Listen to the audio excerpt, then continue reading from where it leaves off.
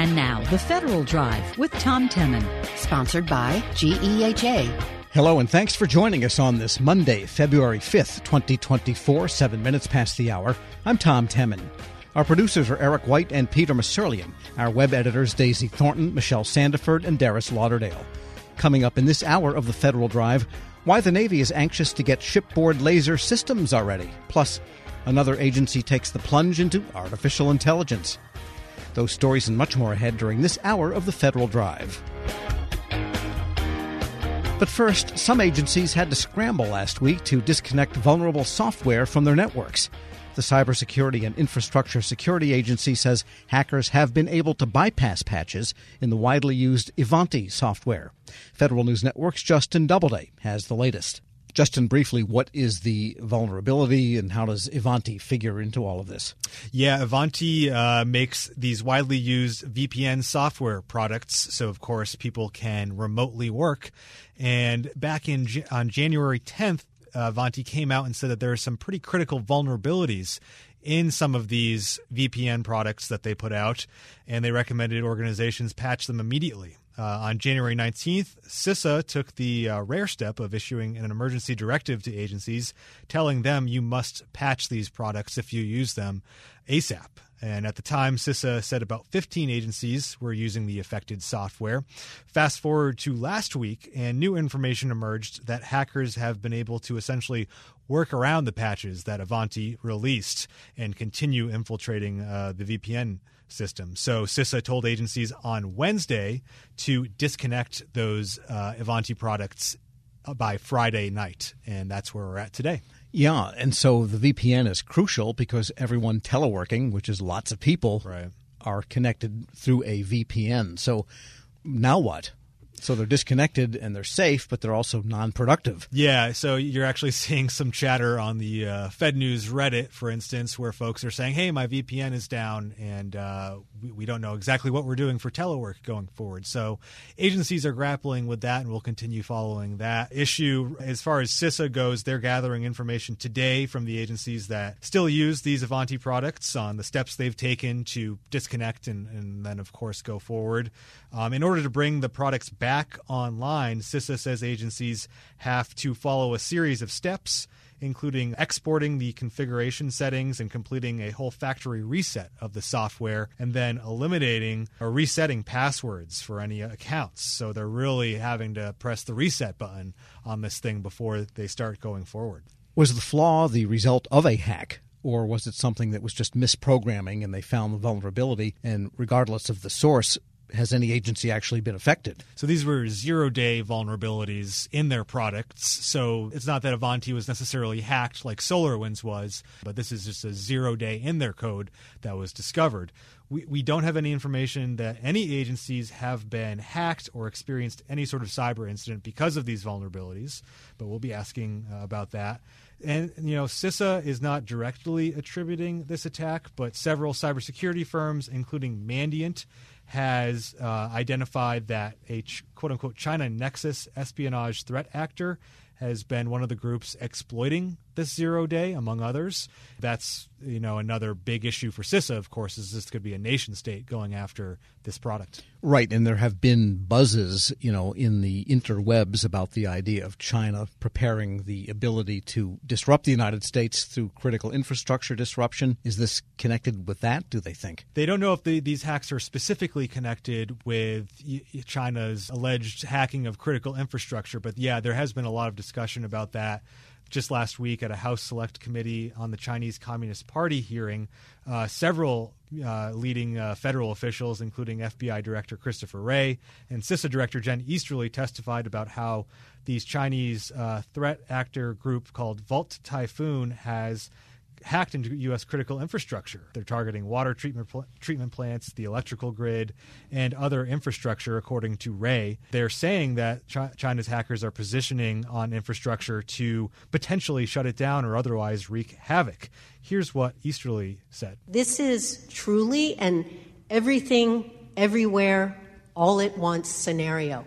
And it's one where the Chinese government believes that it will likely crush American will for the U.S. to defend Taiwan in the event of a major conflict there. Well, that would be a serious miscalculation, we think, but maybe they do think that way. What is the nature of this Volt Typhoon? Great name, I must say. I wonder what it looks like in Chinese. What are their tactics? What are the techniques? One of the things that they are doing reportedly is taking advantage of vulnerabilities in internet routers used by critical infrastructure operators and a lot of other people to essentially hide within networks. And both the FBI and CISA have come out and said these small office, home office routers, as they're called, are outdated in some cases, aren't built securely in many cases.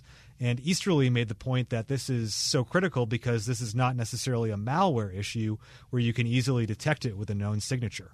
What these Chinese cyber actors are doing is essentially finding a vulnerability and then finding ways to live within a computer's operating system. So they're actually very, very hard to detect because they look like any other person who's operating on it, and they've elevated their ability to act like a system administrator. So you really can't tell that's a Chinese actor. That's essentially what they're doing on these routers so that they can build these large, essentially, botnets for command and control to allow them to have a launching pad on our critical infrastructure where they take advantage of yet another vulnerability. Nice, the devil within, buried in there and probably beaconing out back to China saying, now's the time when the time comes. Can agencies do anything to respond to these types of hacks if they're already in place? Well, they already have. The Justice Department says that in December they conducted a court-authorized operation to disrupt a botnet of hundreds of these routers that were hijacked by the PRC state-sponsored hackers, and they were able to evict those hackers from those systems. CISA and the FBI have also recently issued an alert calling on the manufacturers of these routers to eliminate these defects and the web interfaces that are being taken advantage of, also adjust the default configurations to be more secure. And you're also seeing a lot of these agencies start to take bureaucratic moves to specifically focus on the Chinese cyber threat. The FBI has more people working on China than any other issue in its cyber division. The NSA, the National Security Agency, has a new position dedicated to China, as does CISA, which is kind of unusual for a civilian agency, but they have a new position focused on it as well. And I guess a couple of carriers out of dry dock and deployed, that would help too, maybe. Yeah, I think that you hear the officials talk about all elements of national power, but, I think in this space, they're also talking a lot about responding, not just attributing and calling out. So we'll see what happens there. Yeah, better to use electrons to do it than kinetic weapons, I suppose. Federal News Network's Justin Doubleday. Thanks so much. Thank you, Tom. And be sure to check out his story at federalnewsnetwork.com. Still to come, another agency takes the plunge into artificial intelligence. This is The Federal Drive with Tom Temin here on Federal News Radio, part of the Federal News Network.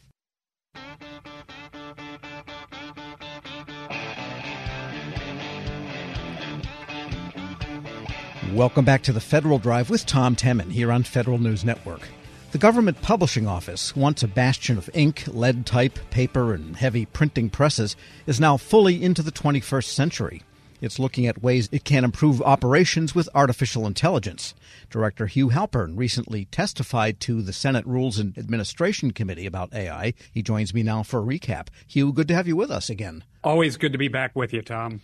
All right, so artificial intelligence and GPO, the use cases aren't immediately apparent. Tell us what you testified about.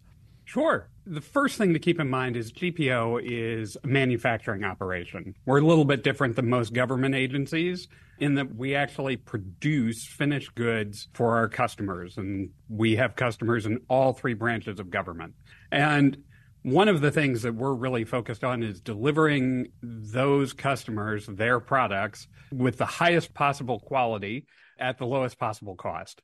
So if we can adopt tools that help us do that, that really accrues to our customers' benefit and ultimately the taxpayer benefit. So let me give you one good example. One of the things that we do is we produce the United States passport. Last year, we produced 22 million of them. We've got another order from the State Department for another 22 million this year. We have equipment that will examine the identity pages, which is made of a new material that we manufacture here at GPO, to make sure that those pages are within all of the high quality and security specifications laid out by our customer. And using a very rudimentary form of AI, a very rudimentary form of computer vision, it can look at those pages, decide which ones are within spec and which ones aren't, and reject the ones that aren't for our quality team to take another look at. Similarly, we are using tools that have some AI features to scan documents as we're putting them up on GovInfo, our trusted digital repository, to make sure that those documents don't contain personally identifiable information. These services can do this far more efficiently than a human being could, and that's important information we've got to keep private. So if we can have tools that do that and do it quicker and more accurately than we were getting before, we really want to do that. We view these kinds of technologies as a force multiplier for us here at GPO to make sure that we've got the ability for our folks to deliver for our customers. One thing that caught my eye was proofreading of documents before they're published, and clearly that's a time-consuming thing that takes a person. Have you found that the AI tools that can help with this are more advanced than, say, spell check or the grammar check that is built into something like Microsoft Word, which often misses the context of what you're doing and suggests things that actually don't apply? You wouldn't want those to happen automatically. That's a great question. And we are really at the nascent stages of looking at this technology for that purpose. Proofreading is really key for us. We produce both the Congressional Record and the Federal Register, and we do that overnight, 5 days a week, or any day that Congress is in session. And having tools that can free up our proofreading team, those really talented human beings, to look at those more difficult questions that really require a human being to look at. If they can clear out some of the underbrush, that's a really important benefit for us. So I can share with you an example I used at the hearing. At GPO convention is we always capitalize the word state when we're referring to a political subdivision of the United States. But the word state gets used in a lot of different contexts. So while we have scripts that are really blunt instruments, they're big search and replace programs, they don't have the ability to discern when we're referring to the state of Wisconsin or a New York state of mind. So if we can get more sophisticated algorithms, more sophisticated tools that can discern some of those things, that means our proofreaders are freed up from having to clean up after the machines and really are able to focus on bigger issues. We're speaking with Hugh Halpern. He's director of the Government Publishing Office. So that sounds like in that particular instance, you would use a large language model type of AI. And I haven't really heard that in all of the discussions, applying that to legislation, for example, where you have sometimes enormous documents, thousands of pages, with very specific language that, frankly, is not found in too many other human endeavors. That's absolutely true. And whatever you call this, whether you call it AI or it's a large language model or it's generative, they all have applications to what we're doing. One key thing to keep in mind for GPO, unlike Congress or unlike, frankly, a lot of other federal agencies, we don't generate content ourselves. Our job is to deliver content to the American people and really worldwide on behalf of our customers. So we are less looking at some of these generative technologies, although they could have applications, for instance, in our acquisitions team to help write federal procurement contracts, things like that. And we're looking at some of those in a pilot. But we're really focused on some of these technologies, much like you get if you're composing something in Gmail or in Outlook, where it's suggesting a better way to phrase things. So as these tools get more abilities, we want to make sure that we can incorporate those into our workflows to make our folks more productive. And how do you go about deploying them? Because clearly it takes the information technology staff. But what about the craftspeople, the readers, the people that have been doing this work? Do you bring them in to really get a deeper understanding of what's the best way to apply these tools? Oh, absolutely. The key thing to keep in mind is we want to do this very, very carefully. We don't want to introduce quality issues into our workflow. And the best people who are going to be able to tell us where we can apply a tool and get the maximum value out of that tool are the people who are doing the work. You can have the best IT folks in the world, but if they're not the ones actually doing the work, they might design a tool that doesn't work in our workflow. So having the folks who are actually doing the work as part of the development process is really key for us. And again, this is not to replace any of these really talented individuals. It's to, again, act as a force multiplier to allow them to keep up with the increasing volume that we're getting for federal documents and let them continue doing the work that they're doing just more productively.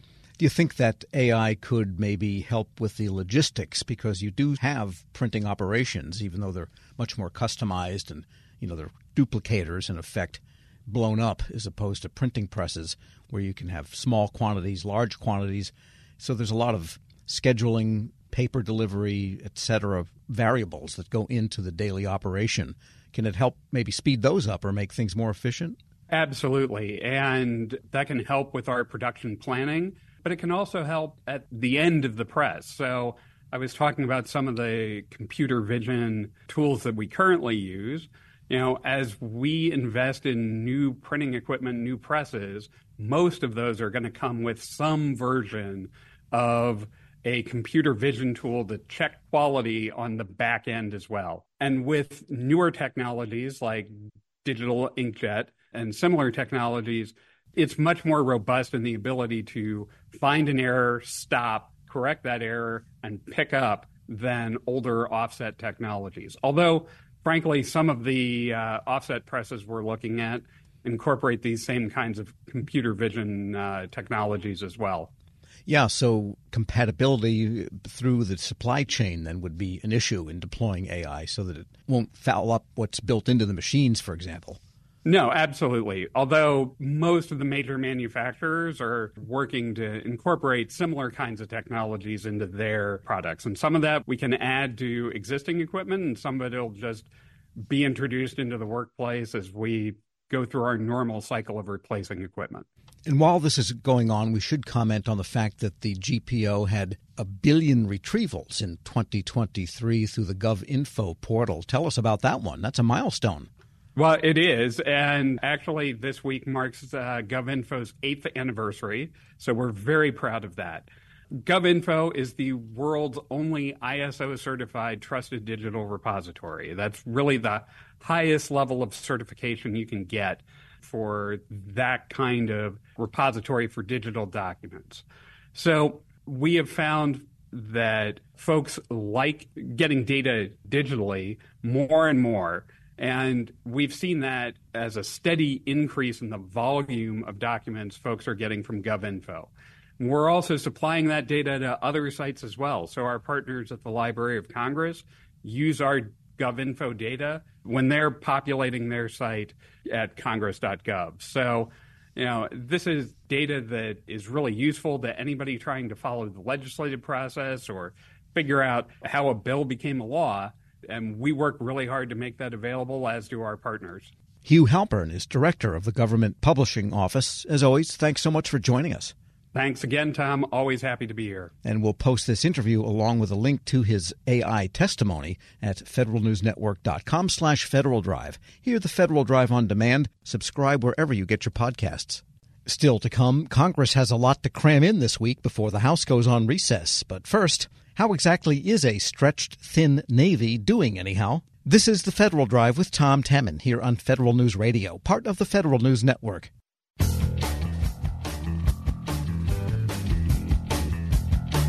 Welcome back to the Federal Drive with Tom Temin here on Federal News Network. With conflicts in the Middle East and having to keep tabs on affairs in the Pacific, the Navy has a hefty to-do list. How's it coping?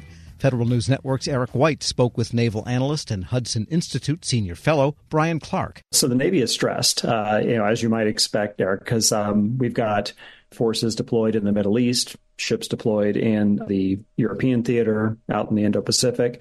They're all facing active adversaries. In some cases, they're actually being shot at. And maintaining that operational tempo is putting stress on the Navy. Also, the Navy doesn't have that flexibility to be able to pull ships off deployment for training or maintenance, like they might have in the past, because these operational needs are overriding that.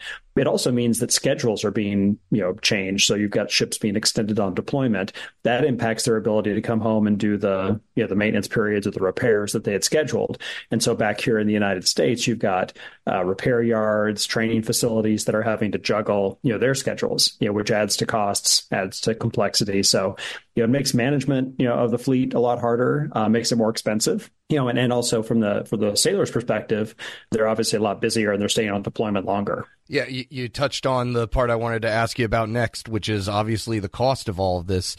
This is, stretching manpower is one thing, stretching the dollars to pay them is another. What does the future look like for Navy budgetary concerns now? Yeah, so the Navy, is taking these operations out of hide right now. So the argument would be, well, these ships will be on deployment anyway. We're essentially just using them for these missions as opposed to doing training or exercises or whatever they would have done otherwise.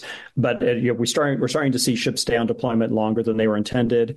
We're seeing ships get deployed earlier. So as a result, we're burning up a lot of money in terms of just ship operations. And then, like I said, on the back end, what happens is, when you're trying to schedule maintenance, our ship repair capacity is pretty constrained. And so if you go to the car shop and your car needs extra work, you're going to have to pay extra and somebody else is going to get bumped in order to make that happen. These ships are going to come back. They're going to need extra maintenance. That's going to increase costs. It's going to bump the next ship down the line to later, which means rescheduling and replanning. That creates more costs. So we're creating costs across basically every link of the readiness chain. We've got ships on deployment longer, needing more repairs, creating scheduling complexity, creating more costs for adaptation on the maintenance and repair side.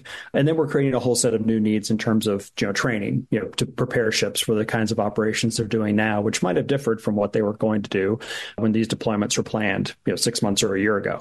You keep on providing me perfect segues because I wanted to touch on the manpower issue and, recruitment. We've heard from armed services leaders that recruitment has been tricky nowadays. And when people are seeing action, it can sometimes give a little bit of boost to recruitment in the first part. But then as things stretch on, that kind of has an effect on it. Is that what the Navy is seeing right now? Is it in a similar situation as other branches of the military? Yeah, so we just actually did an event with the Marine Corps Assistant Commandant, and he made the point that the Marines made their recruitment quotas, and that's largely because people believe in the mission, they believe in the culture of the Marines, and they're joining for that reason. So, like you said, in some ways, the current operations are going to be, make it more attractive to join the Navy because you'll actually go feel like you're doing something and making a difference, and in this case, protecting shipping in the Middle East, for example. But you're right, the stress of long deployments, going on deployment more frequently, coming home and basically turning right into maintenance as opposed to getting any sort of stand down. Those things are going to really wear on the fleet. And when new recruits are, talking to recruiters or talking to people in the Navy, they're going to get that feedback, and that's going to hurt recruiting. The Navy fell 20% short of its recruiting quota this last year. So that's significant. And I think they might get a little bump, from these current operations, but I think it's still going to be a really challenging recruiting environment. There's other places to work. Pay is really really good in the other sectors of the economy. And the challenge we're going to see with the Navy probably is going to be increasingly retention. So retention's been great. The Navy's had no problem keeping people in. But I think when you get these longer deployments, more frequent deployments, that's going to cause people to rethink their decision maybe to go for that next term in the service and look at some of these other options in the commercial sector, which are pretty lucrative and very attractive. If you're eligible to serve in the military or you're already serving, you're a really attractive recruit for a company that has to, try to, deal with lots of other, challenges out there in the civilian sector. We're speaking with Brian Clark. He's a senior fellow at the Hudson Institute. And yeah, it's not all doom and gloom. I don't want to portray it as some sort of dire situation the Navy is facing. So what are the positives of what is happening right now? At least, the Navy gets to maybe try out some new technologies and look at those future capabilities for, the next battle. Are they currently testing any new technologies, in the conflicts that they're dealing with right now? Yeah, so some new technologies are already getting rolled out, that might help the fleet. So counter UAS, counter drone technologies. So like electronic warfare systems, high power microwave systems, which we use around airports and airfields today here, but they haven't gotten used on ships very much. Those systems are going out there. The idea of using drones to attack other drones, that's probably going to get some traction now with the Navy. So that's a good impetus to bring these new technologies out to the fleet faster. The other thing the Navy's getting practice of doing is just the mechanics of conducting missile defense, because all of our missile defense operations until recently were exercises, so they're kind of scripted, they're kind of known quantities. Here you're putting multiple ships and multiple crews in a position of having to react to an enemy's attack, even though the attack is with less sophisticated systems. The mechanics and the processes are the same as what you'd use against the Chinese or against the Russians. So that's really good practice and gets people used to the stress of a real operation, and also the just the mechanics and human machine interface that has to occur there to make it a successful one. Are there any needs that aren't being met from the ship commanders who are asking for, whether it's finally getting to use the lasers that they're equipped with, or is there other things that they are desiring to help them fulfill this mission and maybe speed things up a little? Yeah, I'd say what commanders are really asking for is a lot more counter-drone technology, right? Because we've been having to use surface-to-air missiles to shoot down some of these drones, which the cost exchange is not very attractive from the U.S. perspective. So you're shooting down a $10,000 drone with a $1 million missile, which makes sense because if you're defending a ship in the Red Sea, that cost exchange is worth it. But still, over a long term, that's not sustainable. So the fleet commanders want to get electronic warfare systems out there like we use ashore, right? When you look at what the Ukrainians are doing to defeat Russian drones, is mostly jamming. It's jamming the radar, jamming the sensor, jamming the GPS, jamming the communications, and then it's high power microwave to disrupt the electronics on top of those or on those drones. And then it's laser systems. So laser systems are something the Navy's been trying to introduce.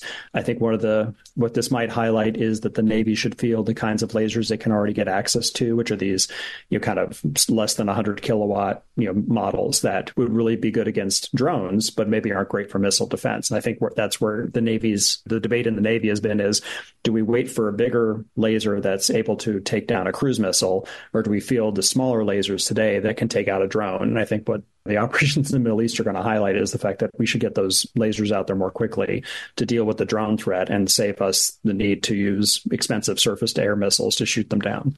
And overall, the current state of the U.S. Navy, what sort of metrics are used to measure how well it matches up against other nations' navies, whether it's even our allies in Europe or things of that nature? Yeah, well, I mean, I think, fleet size matters because, ships, unlike airplanes, which can move around pretty quickly and are pretty fungible, ships can only really be in one place at a time. So you have to have a fleet that's big enough to, like you see with the U.S. Navy, operate in the European theater, in the Middle East, in the Indo-Pacific simultaneously. So that's one measure. And then the other measure might be, how well, ships are able to conduct offensive and defensive operations. If you look at the Chinese Navy, for example, which is bigger than the U.S. Navy, most of their ships are really designed for kind of coastal or near shore, near seas defense. So they're really able to only defend themselves, but they can't really project power in addition to that. And they've got a small portion of their fleet that's growing that's intended to do both projecting power, offense, and defense. So that's another thing is, can your ships individually conduct both offense and defense? And then I'd say the last thing is just kind of looking at, how are they going to fight? Are they equipped to do the kinds of operations that you're likely to have to do?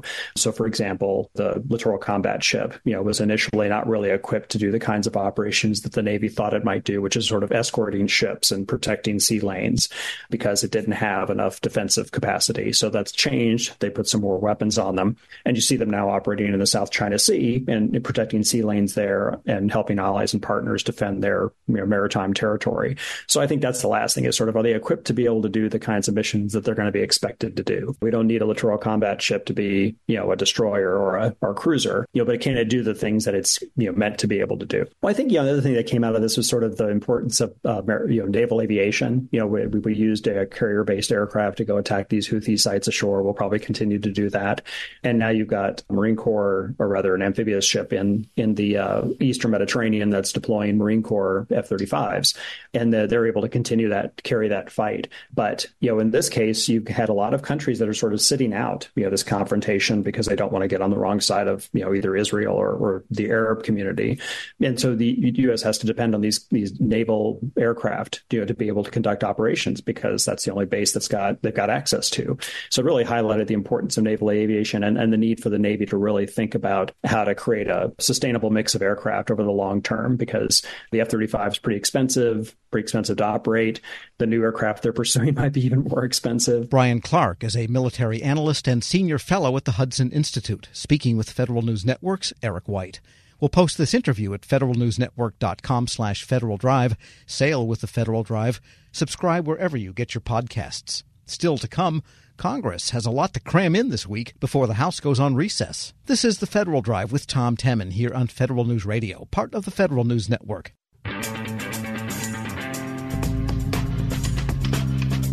Welcome back to the Federal Drive with Tom Temin here on Federal News Network. Immigration and what to do about the southern border will occupy Congress this week. Lawmakers hope to actually read the purported bill and maybe get the issue off the dime here. Here with a look ahead on Capitol Hill on this and other matters, Bloomberg Government Deputy News Director Lauren Duggan. And is it going to be immigration this week? Because the House is on recess after this week. Fair to say? Well, I think that's going to be one of the big themes for sure. And the bill that will be before the Senate that they hope to vote on sometime this week, at least hold a procedural vote, is something that's been in the work for a long time, with members behind closed doors trying to hammer out some sort of agreement, take it back to the full Senate and see what they can get done. But there are a lot of things working against it, both the former president, Donald Trump, who has said he doesn't like it, and Mike Johnson, who even before the text had been released said it was dead on arrival in his chamber. So we'll be watching to see what they can get done. The Senate changed its schedule, came back a little early. Democrats said they weren't going to go to their retreat down in Mount Vernon so that they could focus on this bill and on this issue. Wow. So no one really knows the details of the bill then at this point. Well, they'll be reading over what they have and trying to figure that out. I mean, one of the things that's been a dynamic is people have been reacting to a bill that frankly doesn't exist on paper. Ideas do, concepts do, people are talking, but how this is written is really important. And a comma here, they've said, or a word there can change the meaning. And I think that's what'll be key, is people reading this, seeing what it does, and deciding how to vote with these political pressures surrounding it. And from what I remember of the immigration reform so many years ago, I think when the Reagan presidency was there, it's much more visible, like the southern border, the endless loops of footage on cable television and so forth paints a very different picture for people than maybe they were aware of 40 years ago. And so is that driving some of the thinking, just the fact that this is politically explosive and there's lurid pictures coming over all the time on TV? So I would say yes to that, with the visits that politicians have been making to the border, including Speaker Johnson and a group of Republicans earlier this year. But then also we've seen these efforts to send people coming across the border elsewhere in the country, and that seemed to have had an impact as well, whether it's in the New York City area or Chicago area. I think people are seeing it differently because it's closer to their area, which is one of the things that the Southern politicians and Southern border politicians were thinking and helping to create that. So I do think there's more understanding about this. There's more focus on it. It is rising in consciousness as an issue in the election. So all that is factoring in to make it top of mind for lawmakers who haven't really done much on this question in a big way in a long time. Yeah, and there's a lot of pieces of immigration. There's how you operate the courts. That's who it is that you want to come in. It's asylum policy. It's also border security, which is only a piece of immigration. So I don't pity them for trying to get all that. Everyone's satisfied in something they write there. And there's a few other things, though, going on. The House is doing a health bill. Tell us more what the prospects there are. Yeah, this is a piece of legislation that is coming up under, pretty normal circumstances, where they're trying to prohibit federal health programs from using cost-effective measurements for medical treatments that place different values on patients' lives. So I think they call it quality-adjusted life years, which is a concept that's been out there for a little bit. So this is, slowly chipping away at things that House Republicans would like to see run differently. They think that the federal government can do this without using these sorts of values, especially when it comes to seniors or people with disabilities. That's what some of the proponents of the legislation have said. So that's a bill we'll see moving at some point this week. We're speaking with Lauren Duggan. He's Deputy News Director at Bloomberg Government. And the appropriations, of course, people would like to see that done. And already we're, getting into the second week of February, and we only have until the first week in March until the current CR expires. The question comes up over and over again, in this week, what will we see, if anything? We may not see anything in front of us, but we've seen some progress behind the scenes. The top appropriators on the House and the Senate agreed on how to divvy up that top line that they've had for a while to each of the 12 bills. That lets the people in charge of those 12 bills write them. They have 4 they need to get done by March 1st, which if they got to it and really worked hard, they could probably make that happen and then see if they could process it to the House and the Senate. They'd have 1 more week to do the other 8. So we've heard that people in charge of these bills may not be happy with their allocation, but they're trying to work through them, trying to work with their counterparts in the other chamber and get things done. That's right. There's 2 deadlines. There's March 2nd, I believe it is, and March 9th. And so there's only a week more between the 2 of them. So really they have 12 bills in 4 weeks, you might say. Right. It's a heavy lift, and I think that's what appropriators have said. The sooner you get us top lines and then lines for each bill, we can get this done. But there's still a lot of details to work out on these 12 bills, what to include, and then what else might ride along with it. And there are things that have to do with the District of Columbia, a committee vote on the RFK Stadium bill. People that's watching all the sports team changeovers that are happening now. What's going on there? Right. I mean, there's been efforts here because of the way that the land under RFK basically is controlled and who controls it, and interest in doing something to help revitalize that space. Longer term, that could lead to a new stadium, maybe in D.C., which may not be possible under current arrangements. This was stalled for a long time because of the Washington football team's ownership, which changed obviously last year, and now there's a new coach too. So this is a bill that has a little bit of a path to go, but interesting to see this vote scheduled. Yeah, and that coach came from the Cowboys, and so maybe the new stadium will have an even bigger jumbotron than the Cowboys have, which I think is acres and acres of real estate hanging there. So we'll see if that could happen. And also the tax bill. The House, did something on R&D tax write-offs that companies can have, changing it back to the 1-year write-off instead of the 20% per year write-off. What are the prospects there for the Senate? So that bill passed with a wide bipartisan margin under a procedure that didn't allow changes, so it was a take it or leave it. The House took it, sent it over to the Senate. Now, senators do want to maybe make changes here, whether that's in the committee or on the floor. We'll have to see if they are able to make changes that they want to make on different areas. The House also is looking at some point holding a vote on the SALT cap, which was a big issue not addressed by the bill. That's how much in state and local tax deductions you can take, which in high tax areas like the D.C. area can affect your tax bill quite significantly. So we may see action on that as well. Whether that gets through the Senate, we'll have to see. I remember when SALT stood for Strategic Arms Limitation Talks. I guess I'm dating myself on that one. And I wanted to check in, too, on FAA reauthorization. It's kind of important, but it gets lost in the shuffle sometimes. It has been. It was one of the big bills coming into this Congress, and the House has passed a version. The Senate has been stalled at the committee level for quite some time. We've heard positive signs that this might be the week it finally gets out of the committee, with Tammy Duckworth, who oversees the aviation portion of the Commerce Committee, thinking that she might have a path forward on that. That's another March 8 deadline to do something about that authorization. They've extended it 2 times already. They would potentially do that again if the big bill isn't ready or doesn't get through both chambers. But that is an issue that's been important and lingering out there for a bit. Yeah, Tammy Duckworth was a helicopter pilot during the Iraq War, so she's interested in aviation, and aviation itself has been in the news so much lately with the need for more air traffic controllers and the need for modernizing oversight of aircraft manufacturing apparently is needed when doors fly off. So a lot riding on the FAA, you might say. Absolutely. The Boeing incident has definitely drawn more attention to the agency and has, I think, kind of given more impetus for Congress to do something here. All right. So a busy week anyway. Lauren Duggan is Deputy News Director at Bloomberg Government. As always, thanks so much. Thank you. And we'll post this interview at federalnewsnetwork.com/Federal Drive. Hear the Federal Drive on demand. Subscribe wherever you get your podcasts. Union and agency managers at the Federal Housing Finance Agency are heading to the bargaining table for the first time ever. A large majority of FHFA employees voted to unionize last summer. Pay equity and a formal grievance process will be top of mind for what will eventually become a bargaining agreement. Here with more, Federal News Network's Drew Friedman. And let's begin with how this chapter, which union is it, and how did it get started, Drew? FHFA decided to unionize with the National Treasury Employees Union, and this was an effort that has been going on for about 2 years now. you had a small group of employees at FHFA, which is a very small agency to begin with, of only about 700 employees. You had a couple of them kind of start the process of reaching out to different unions. Ultimately, they decided on NTEU and held their election during August 2023, so just last year. So it's been a couple months in the making now after they became an official bargaining unit at NTEU. And they currently represent about 500 employees. Their president for the bargaining unit is Nathan Watkins, and he explained a little bit more. It was a wonderfully affirming, encouraging, uplifting result, 91%. But then there was so much work to do, and all of a sudden we're bargaining the impact and implementation of certain policy changes and merit increases for the year, and we have a very small shop.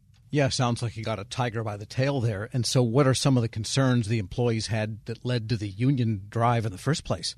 For the last couple of years, FHFA has seen a pretty significant drop in employee engagement in the Federal Employee Viewpoint Survey, or FEVS. And they've also seen their satisfaction with pay declining for a few years now. So I think you have some concerns just generally with the workforce at this really quite small agency. But in the most recent FEVs, they had a spike in their response rate, which also shows, I think, that, people are wanting to speak up more or have their voices heard in the workplace. So that's kind of why. And another interesting point here, too, is this is actually the last financial regulatory agency to unionize. So you have SEC, FDIC, all of those other ones already have unions, and this is the last one to follow suit here. But on the question of pay, aren't they in the GS system? So the pay bands are what they are.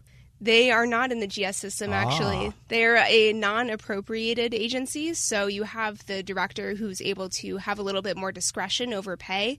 And that's actually one of the issues that Nathan Watkins and other people in the bargaining unit are going to be looking at more closely here, is this idea of pay equity. What he's said in the past is that when new employees come to FHFA, their salary from the private sector often sets their trajectory for their pay moving forward at the agency. That's something that the Office of Personnel Management has actually banned recently, the idea that agencies can consider past salaries when they're hiring someone, but they're trying to get that pay equity a little bit better moving forward. So not using past pay could mean not using higher past pay, for that matter. There's two edges to that knife. Right. Yeah. So, for example, if you have someone who has a much higher salary, yes, it's true they might not necessarily get as much when they move to FHFA or whatever agency it might be. But then on the other hand, you have people who, oftentimes, more often than not, are women or people of color who have lower salaries in the private sector. When they move into government, there may be a tendency to see lower salaries for them. So the idea is to kind of even the playing field moving into the federal sector. All right. And what does FHFA management say they want out of all of this? I think the feeling has been pretty positive from the FHFA management side. This is new for them too, and they said they want to work with employees and have different ways to gather feedback from them. So they have the FEVs for one, but they also have engagement ambassadors, and they have this online platform called Idea Scale. So they are already kind of on this track to get more feedback and make changes for employees. As a result of this feedback from employees, they've talked about how they've added some time off for wellness for workers there and giving some telework flexibility during the summer. But, having FEVS results on hand going forward is going to be really important. And I spoke to Bob Stanton, who's FHFA's branch chief of performance management and total rewards. We're looking forward to the upcoming FEVS, to be honest with you. It's, we want to continue to learn from our employees. We want to continue to learn from the union and have that collaborative relationship with them. I think overall, we're optimistic for the future. And, this is a new paradigm for us, and we want to learn as much as we can. All right, so now they're all headed to the bargaining table. What are they going to talk about first? Sounds like pay and some sort of a process for when people are unhappy. That's pretty much it. So as I mentioned, the pay equity and that idea of establishing a more equal playing field for different employees at FHFA, that's going to be top of mind for sure. And then the other thing that is going to be established through the bargaining process is a grievance procedure. So while you do have different ways to collect feedback or collect input from employees that are a little bit less official, a grievance procedure and having that be established will help employees when they have actual concerns with the agency to be able to bring those up to management and get them addressed. And Deborah Chu, who's FHFA's director of the Office of Equal Opportunity and Fairness, explained why that's important. It's a benefit to the agency as well, though, because, we need vehicles and mechanisms to hear employee concerns and have those concerns help inform how leadership responds to employees and help inform our policy development process. Now, often, in the big established agencies that have had unions for a long time, we've seen bargaining go on for 2, 3, 5, 7 years, at Veterans Affairs and so on. What comes next? Are they going to start sitting down at a table in a room and get at it pretty quickly, do you think? What they've told me is the plan right now is to have a collective bargaining agreement in place by the end of this year. I don't know how that will compare to other agencies. They are pretty small, so maybe that will make a little bit of a difference in terms of the speed of things. But we'll see how quickly it'll take. I think they're not quite in negotiations yet, but they're heading in that direction pretty soon. And Nathan Watkins, the NTEU chapter president, explained more. And hope that at some point in the near future, by the time contract negotiations begin, we'll just be fully formed and set up and able to operate as like a grown-up union chapter. It might be a bit of a pipe dream, but really getting a good night's sleep every night for a week would be a really good heuristic to show that we've pulled that off. Well, he sounds cheerful about the prospect, so maybe it'll happen when they hope. Yeah, we'll see. We'll just have to wait and see. All right. We'll know by the end of the year. Federal News Network's Drew Friedman. Thanks so much. Thank you. And be sure to check out her story at federalnewsnetwork.com. Still to come, another agency takes the plunge into artificial intelligence. This is the Federal Drive with Tom Temin. For the latest updates, stay with federalnewsnetwork.com or follow us on Facebook and LinkedIn. I'm Tom Temin.